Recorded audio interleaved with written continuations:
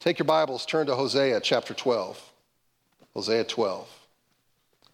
We are in a section of our book in Hosea where he is reaching back into their history of Israel and drawing parallels from the life of Jacob. We know that Jacob strove with his brother, with an angel. We know that he was depicted as a man who devised his own plans for success. He also wept in repentance at Bethel. This is where God met him. Jacob was a lot like us, certainly a lot like Israel. His life was a mixed bag, right? I mean, there was deception, there was infighting, and yet he also at times exhibited a heart yearning for the Lord. Now, the truth is, many of you may not want to admit this, but the truth is none of us always live a life that's nothing but joy. None of us do that. Always victory. Always answered prayer. We are a mixed bag. Some Christian cultures want to present a Christian life other than that. It's always shiny. Always victorious. In fact, we're told that's the way it always should be 24/7, and so then we walk out really defeated. I suppose it appeals to some people because facing their circumstances and real internal struggles is just too difficult. Plus, it really doesn't make for a very good tweet. So some people think living the victorious Christian life means faking it. Put on your plastic Christian smile, speak Christianese, and there you go. Everybody knows I'm doing great. But we know deep down inside it's fake, right? That was not Jesus. If Jesus was anything, he was real. And he was about messy ministry. He did messy healing. He would spit, mix it with mud, and put it in somebody's eye. That's a messy healing. He did messy relationships. He would talk to prostitutes. He would have dinner with people that were the outcasts of society. Jesus did messy ministry. Doesn't mean he sinned, no. He always submitted to the Father. His script was written by the Heavenly Father, but he walks into our messy lives. So our passage is picked up here in Hosea 12, 9 through 14. And we're going to pray that God uses this to help us draw near to him in the midst of our messy lives. Let's all stand as we take a look at this passage. Those that really love Jesus will stay standing for the entire sermon, okay? I am the Lord your God from the land of Egypt. I will again make you dwell in tents as in the days of the appointed feast. I spoke to the prophets. It was I who multiplied visions and through the prophets gave parables. If there is iniquity in Gilead, they shall surely come to nothing. In Gilgal, they sacrifice bulls. Their altars also are like stone heaps on the furrows of the field. Jacob fled to the land of Aram. There Israel served for a wife, and for a wife he guarded sheep. By a prophet the Lord brought Israel up from Egypt, and by a prophet he was guarded. Ephraim was given bitter provocation, so his Lord will leave his blood guilt on him and will repay him for his disgraceful deeds. Father, we admit there are some things here in Hosea that have been hard to understand. We just want to try to understand it through the power of your Spirit. But more importantly, the things that you have for us that we can live as you have prescribed, as you have asked us. We do so willingly because we love you, because we care about our relationship with you being the primary source of our being. So we come to you as honestly as we know how and pray that you'll do a work. Father, I know with a crowd this large, there's always going to be people who are struggling, maybe don't want to have anything to do with you. There are going to be people who have given up on a relationship with you. There'll be others that are just confused. Would you take all of that, our messy lives, and help us to understand a little bit better how much you love us, how much you care for us, and what it really means to be in Christ and Christ in us. Do a supernatural work. We invite you to do that. Lord, we don't understand everything about your Holy Spirit. There are things we don't get. But one thing I do get, if you read the book of Acts and you read through the early church, Lord, I don't want anything to hold us back. I don't want anything to get in the way of your Spirit moving freely in our life. So whatever that means for us today, for each and every person here, would you do it? We know it's going to start with great humility for each of us. So we just recognize how much we need you. We pray this all in Jesus' name. And God's people said, amen. Let's go ahead and have a seat. I am the Lord your God from the land of Egypt. I will again make you dwell in tents as in the days of the appointed feast. It's almost like God has to reintroduce himself to Israel. Do you remember who I am? Do you remember what I've done? I am the Lord God. I have done almighty works and delivered you from Egypt, from Pharaoh. Yes, Israel deserves to be cast off forever based upon their disobedience to God. However, Yahweh is their covenant God. We've talked about this before. When we talk about that, we're talking about the Abrahamic covenant that was only God doing the covenant with Israel. It wasn't based on Israel's obedience. That was the Mosaic covenant. In the Abrahamic covenant, God's making the deal. He's the only party to the covenant. Romans reminds us of this truth when it says that what if some were unfaithful? Does their unfaithfulness nullify the faithfulness of God? By no means. Let God be true, though everyone were a liar. Whoa. I mean, did he just really say that? Could it actually be true that we would have this kind of God that would hold his end of the bargain regardless of what we do? That just sounds too good to be true, doesn't it? That's certainly not the religious life most of us have learned from.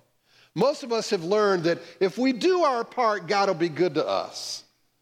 But this unmerited grace that God gives to us, we know little about that. Hardly any of us were raised that way, really understanding that. We learn, tit for tat, right? I do my part, God will do his. But that he'll remain faithful when I'm unfaithful? Let me ask you this. Do you think God is surprised by your unfaithfulness? No.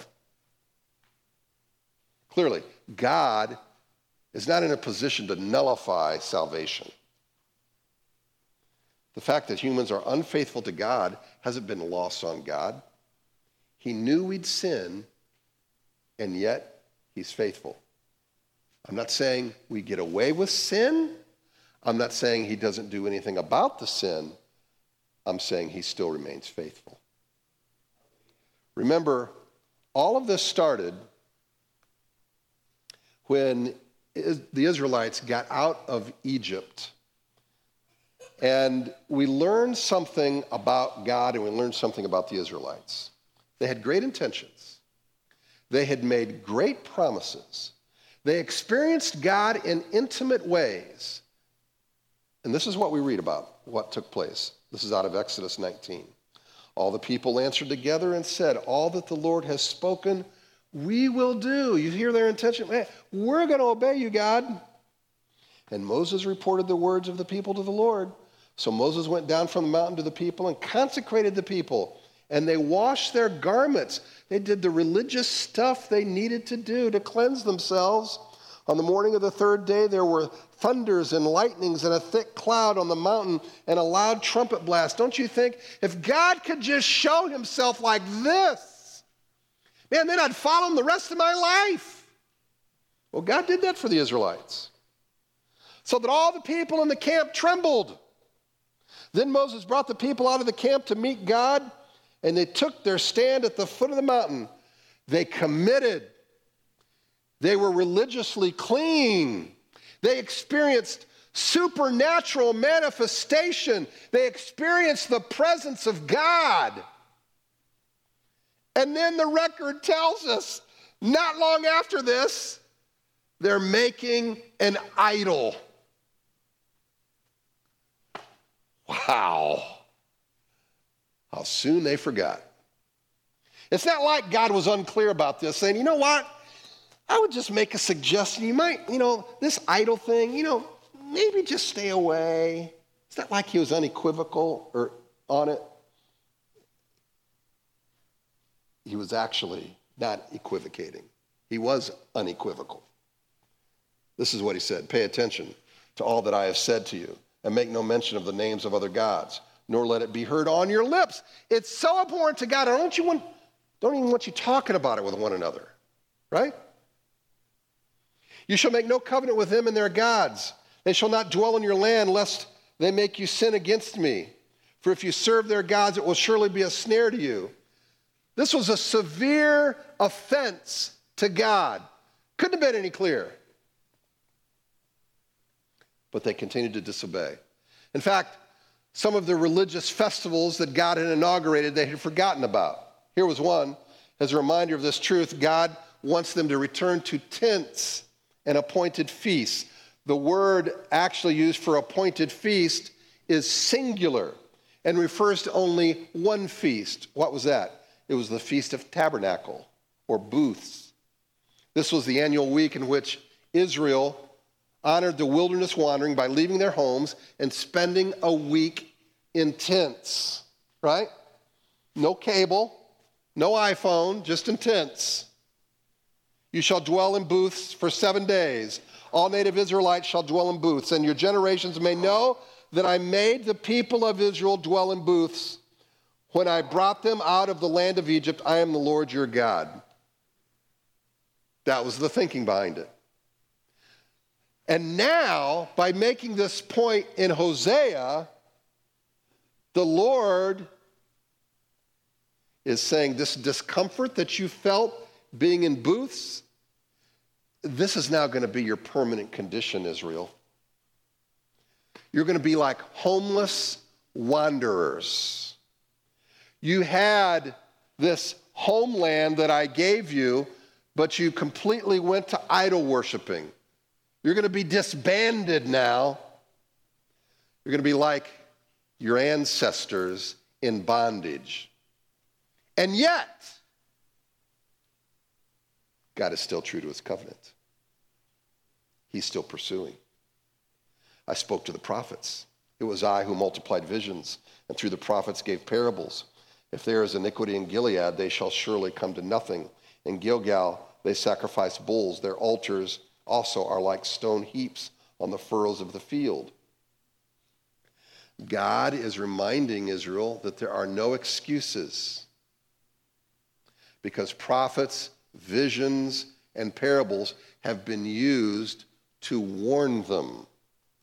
But they were too stubborn to heed the prophets, the visions, the parables. One example of giving prophets was Elijah and Elisha. God gave them to Israel. A king of Israel, Ahab, you know what he called Elijah? The troubler of Israel. Wow. In addition, he would have given them visions, messages through visions, real life illustrations such as Hosea and Gomer's marriage. Remember, Gomer was a prostitute. Hosea had to marry her. And that was going to be a picture of God's relationship with Israel. They're always committing adultery, but I'm still loving you, still pursuing you. The point is, Israel could not blame God. He has remained faithful and has continuously pursued them through every possible means to turn back. Yet Israel has refused to repent. The messages from God were clear and they were often. Israel experienced the presence of God. There were thunder and thick clouds, loud trumpet blasts for the people to understand God was here, God was doing something. And what happened when Moses got back down the mountain? That built a golden bull, an idol. See, I think there are many Christians today that think if they get some special manifestation from God, they're going to walk the line. Right? Many think if they only have, this particular program or this kind of music, some kind of healing, their spiritual life will be transformed if God will only do this. Listen, the problem is not in the manifestation, but in people glorying in it instead of God himself. The problem is we replace God with the accoutrements of religious life. When I love my wife, I don't need her to wear her best clothes and jewelry to love her. I just want to be with her. Now, it's not that a fancy dress and jewelry are wrong. The problem is when I don't want to be with her unless she has it all on. That's not love. The psalmist said this, "As for me, I shall behold your face in righteousness. When I awake, I shall be satisfied with your likeness." I like God, as long as I have A, B, C, D, right? That's the problem. And we all get that way, right? Israel's plight is demonstrated by the fact that the entire land, both the east represented by Gilead and the west represented by Gilgal, is full of idolatry.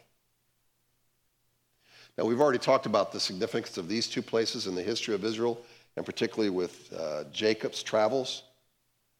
And now these two holy places where all this stuff went on with Jacob, they have become rife with idols. And when Assyria takes over, this is going to be turned into just stone. They are like heaps of rocks on the furrows of a field, meaning they are an impediment to finding God and not a means to him. Israel's religious perversions have produced a people that more resemble the idols than Jehovah. They are hollow, without substance, ineffective, worthless, and they've come to nothing. Can you imagine after all of your religious activity in a church, God says it's nothing but stones getting in the way? May God keep that from ever happening at CCC. That we are useless, that we're not effective, that we're not advancing the kingdom, that we think it's all about me being entertained. Instead of, we are not our own, we are here as stewards of what God has given us. And my life is not mine to just use for my own pleasure, but I'm here to serve the Almighty God and for his glory. That's not just religious talk. I think that's where real life is found. Because when I walk into a room and I think it's about me, all kinds of insecurities start, right? Is my zipper down? Am I too fat? Did I say the wrong thing? All these things because I'm self-absorbed, right? But when it's about others, I'm loving, I'm serving, I give those things up. And many in the Christian life and many churches are self-absorbed. And we can be too. I'm not saying we're special and different from everybody else. I'm just saying it's a danger for any of us to be in. And even as a corporate culture, We're not coming here to be entertained. This is more like an outpost to get equipped to go out and then do the business of ministry. That's what church should be like. Jacob fled to the land of Aram. Then Israel served as a wife, and for a wife he guarded sheep. By a prophet the Lord brought Israel up from Egypt, and by a prophet he was guarded. Israel, or Jacob, worked like a slave to obtain Rachel's hand. But he was deceived by her father and ended up working 14 years instead of the initially promised 7 years. You remember the story. And Jacob had confidence that his father-in-law would keep his promise. And in the same way, the Israelites had confidence in Egypt's keeping of a promise to let them go. But Pharaoh kept refusing, enslaved them. They worked endless hours. And what was the result of this? The point in making this is that look at these things that didn't work out the way you wanted, but God was still there in all of that. God still delivered Jacob from Laban, his father-in-law, just as he would later deliver Israel from the Egyptians. In fact, God used supernatural manifestation of the plagues to free Israel. In fact, there's an interesting wordplay in verse 12 and 13. Jacob guarded sheep to get a wife in verse 12, and then the Exodus, God guarded Israel through his prophet in verse 13. Guarded is the same Hebrew word in both verses, and it means to watch, to preserve. Jacob connived. Israel disobeyed. But catch this, God is still watching. God is still preserving. God's covenant keeping with Israel in the Abrahamic covenant was not based on Israel's obedience, but God's willingness and ability to keep his word. The Mosaic covenant was based on Israel's obedience, and they were condemned to death because of it. Certainly Israel was spared the full judgment of God for their disobedience in building and worshiping a golden calf idol. Again, what if some were unfaithful? Does their faithlessness nullify the faithfulness of God? By no means. We still see God's discipline of Israel in the Old Testament and believers in the New Testament for their sin, but he still keeps his promise of the covenant. Ephraim was given bitter provocation, so his Lord will leave his blood guilt on him and will repay him for his disgraceful deeds. Remember, Ephraim is another name for Israel. The reference to bitter provocation certainly includes idolatry. It means God is provoked to anger. And when it says that he would leave the blood guilt on Israel and repay them for their disgraceful deeds, he means there's going to be consequences to Israel's sin. He's not just going to gloss over it. God is not going to let Israel just go on and on sinning without addressing it, without it costing them. He's exasperated by their constant attachment to idols. God's not giving up on his claim that they are his, but he recognizes they're trying to set aside his dominion. And there are going to be consequences. Hebrews 12 tells us this. Because we're children of God, we're going to be disciplined. People think because I think God's going to keep his promise, I think you can get away with sin. Well, I never said that. And most people I know who talk about this never say that, but that's what people assume, and that's not what the Bible says. There are consequences to our sin, but God still keeps his covenant. What's so difficult to understand about that? Israel's ingratitude made evident by its sin, angered God, and it made judgment on this earth and even in rewards in heaven inevitable. So, how has God responded to his people since the Old Testament till now? Has God changed the way he operates?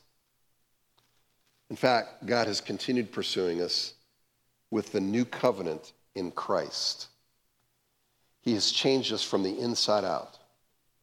I want to pivot now to a New Testament passage and see the same pattern of a covenant-keeping God that's really based on the foundation of the Abrahamic covenant, God making this promise to his people, and now we see it expressed in the work of Christ in Ephesians 1, verses 3 through 6. If you have your Bibles, I want you to turn to this. This is absolutely fascinating, glorious, blessed, encouraging. I mean, it's just unbelievable what God is doing for us in this passage. Check this out. Blessed be the name, be the God and Father of our Lord Jesus Christ, who has blessed us in Christ with every spiritual blessing in the heavenly places, even as he chose us in him before the foundation of the world, that we should be holy and blameless before him. In love, he predestined us for adoption through Jesus Christ according to the purpose of his will, to the praise of his glory with which he has blessed us in the beloved. God initiates the work of salvation in each believer. It is of his choosing, and he gives us provision to be acceptable for eternity. He gives us provision to be acceptable for eternity. He chose us. He made us righteous because we are in Christ. We are in Christ and must not think of ourselves as any less. Christ in us, and we are in Christ.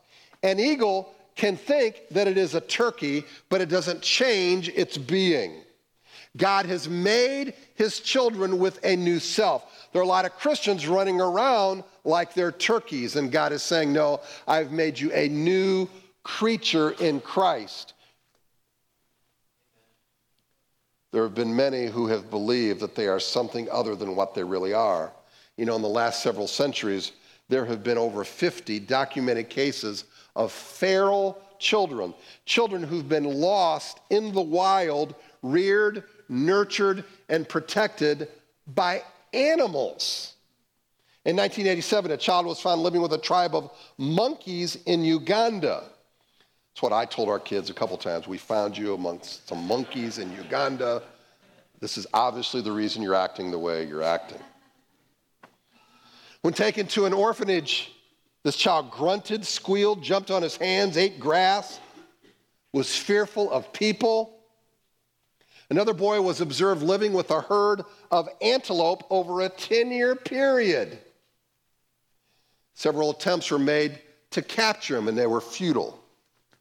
Scientists call this imprinting. And see, many Christians have been imprinted from particular church cultures or maybe the way they grew up, that they are at their core bad people with no real chance for joy, nothing special.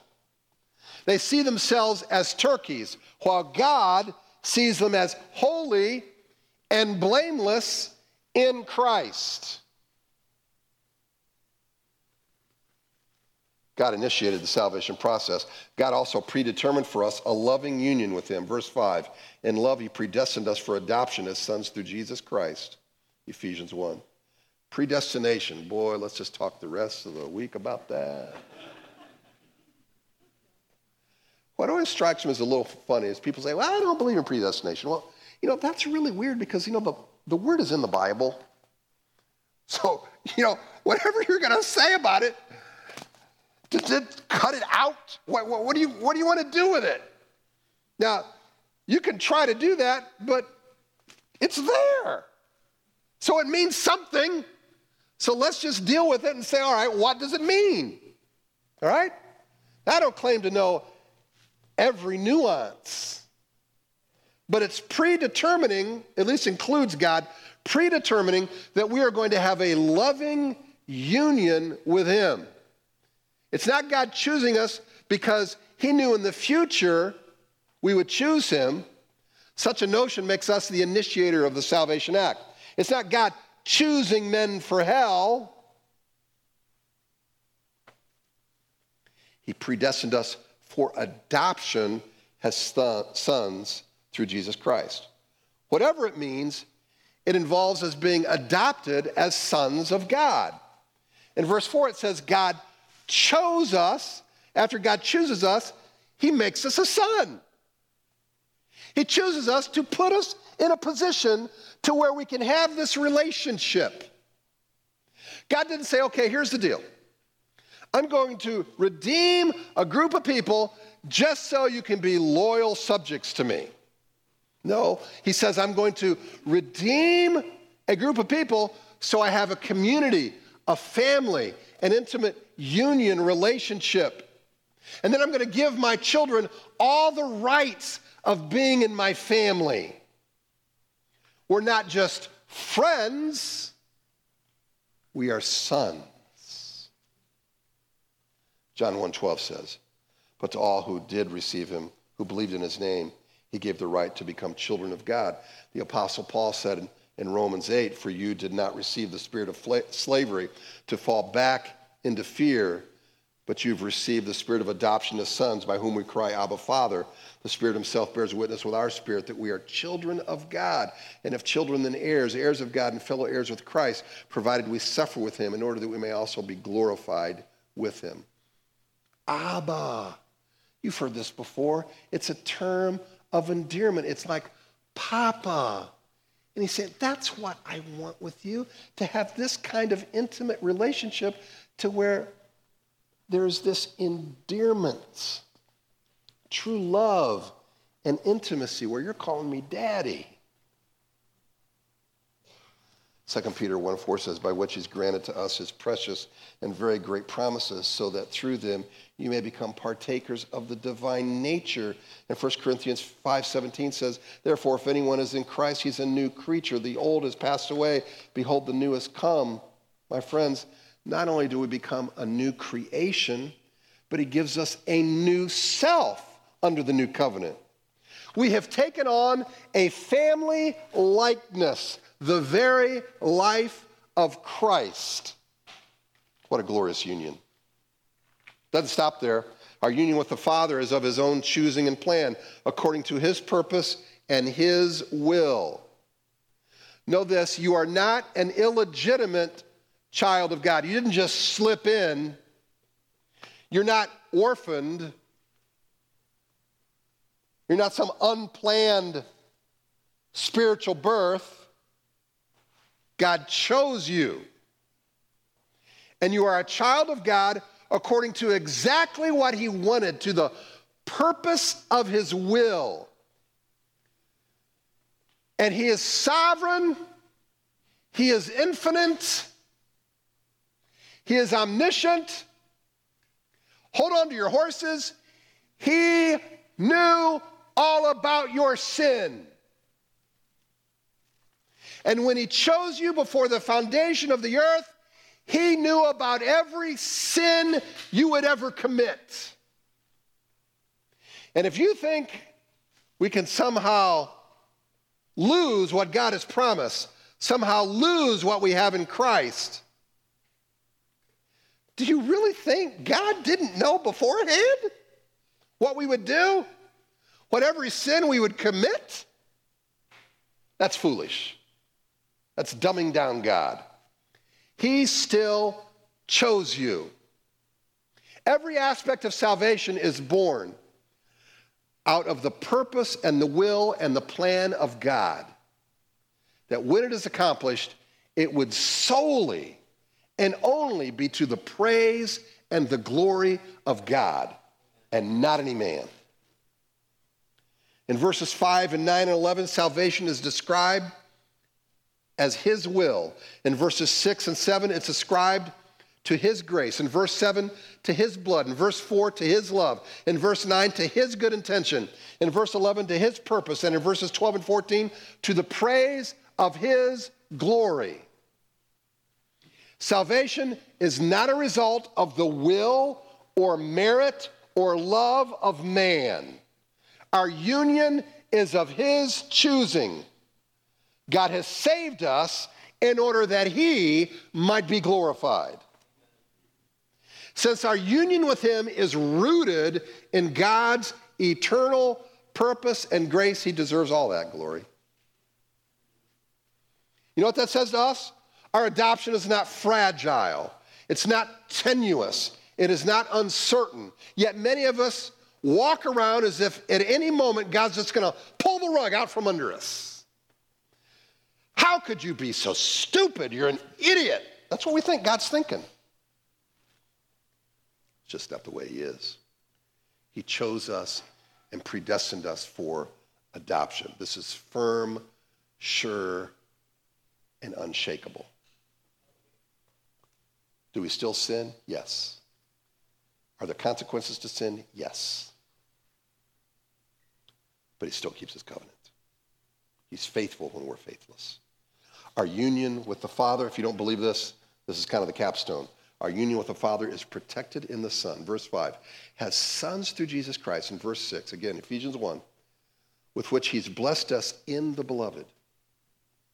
We have this union with God through the work of Jesus Christ. And now we are blessed in Christ, who is called the beloved of God.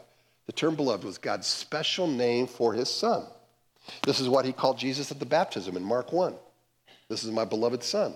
Well, if we're in Christ, and Christ is beloved, and guess what that makes us? We're hid in Christ, therefore we too are beloved by God. For God so loved the world. Are you in the world? Yes, you are. For God so loved you. Beloved by God. I am beloved by God. Say it, everybody, together. I am beloved by God. Say it again. I am beloved by God. Some of you need to repeat that every day to yourself because you know what? Many of you just think you're a piece of crap. Admit it. That's what many of us think. If you only knew what I did, and you've never forgiven yourself. And God says, no. I love you. You are beloved. You are special. I died for you. And I'm never going to break this covenant that I have with you. It's amazing. Absolutely amazing. Listen, our adoption, his choosing of us, is not because we were attractive or cute or worthy. It's based on the free and sovereign grace of God, planned before the world and bought for us by the blood of Christ. My friends, what kind of Christian life do we live if we think God is going to pull the rug out from under us? If we're in constant fear of losing the relationship?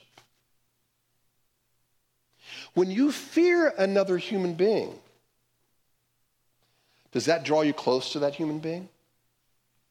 I mean fear in the worst kind. I know the Bible says we're to fear God and we're to have respect for him. It's not this kind of fear I'm talking about. When you're fearful of another human being, do you want to draw close to them or avoid them? We avoid them, right? We're not going to draw near. If you truly understood how much God loves you, accepts you, that you are hidden in Christ, how's that going to influence you? Now, I've spent over 30 years here being the pastor of this church. I've shared with you multiple stories and failures of my life. Marriage difficulties, family difficulties, stupid decisions I make, messy life, exhibit A right here, okay? And yet, I'd feel like giving up if I didn't know this one truth, that I'm still loved by God, that he's never going to leave me. That's what I hang my hat on. It's not based on, I've done pretty good. I'm pretty hot stuff. No, I'm really not. But he loves me. If that doesn't enter your heart of hearts, you need to just sit and meditate and do something. Jog for 2 days straight until you get it. Do something. You know what comes of that? When I understand that it's that kind of relationship that's rock solid, service, obedience, sacrifice, man, I will gladly give that. It's not a notion that I find difficult, because I give that out of love for the Father. You know what's to be a great sign of this to the world? Marriage. Marriage is to be a sign of this covenant, that no matter what, I'm going to stay with this partner, that no matter what, I'm going to continue to have this intimacy physically, spiritually, emotionally. I'm going to have this safety with this other person. Because I have this with God, I'm going to give this to this other person. And then we can enjoy a relationship together. And it's to be a picture of how God loves his people. Now, no marriage is perfect. I'm not saying that. But we're saying, I'm not talking about or even entertaining leaving because I've got this as a factor in my life. God's love. Have we been disappointed? Of course. Is there sin? Yes.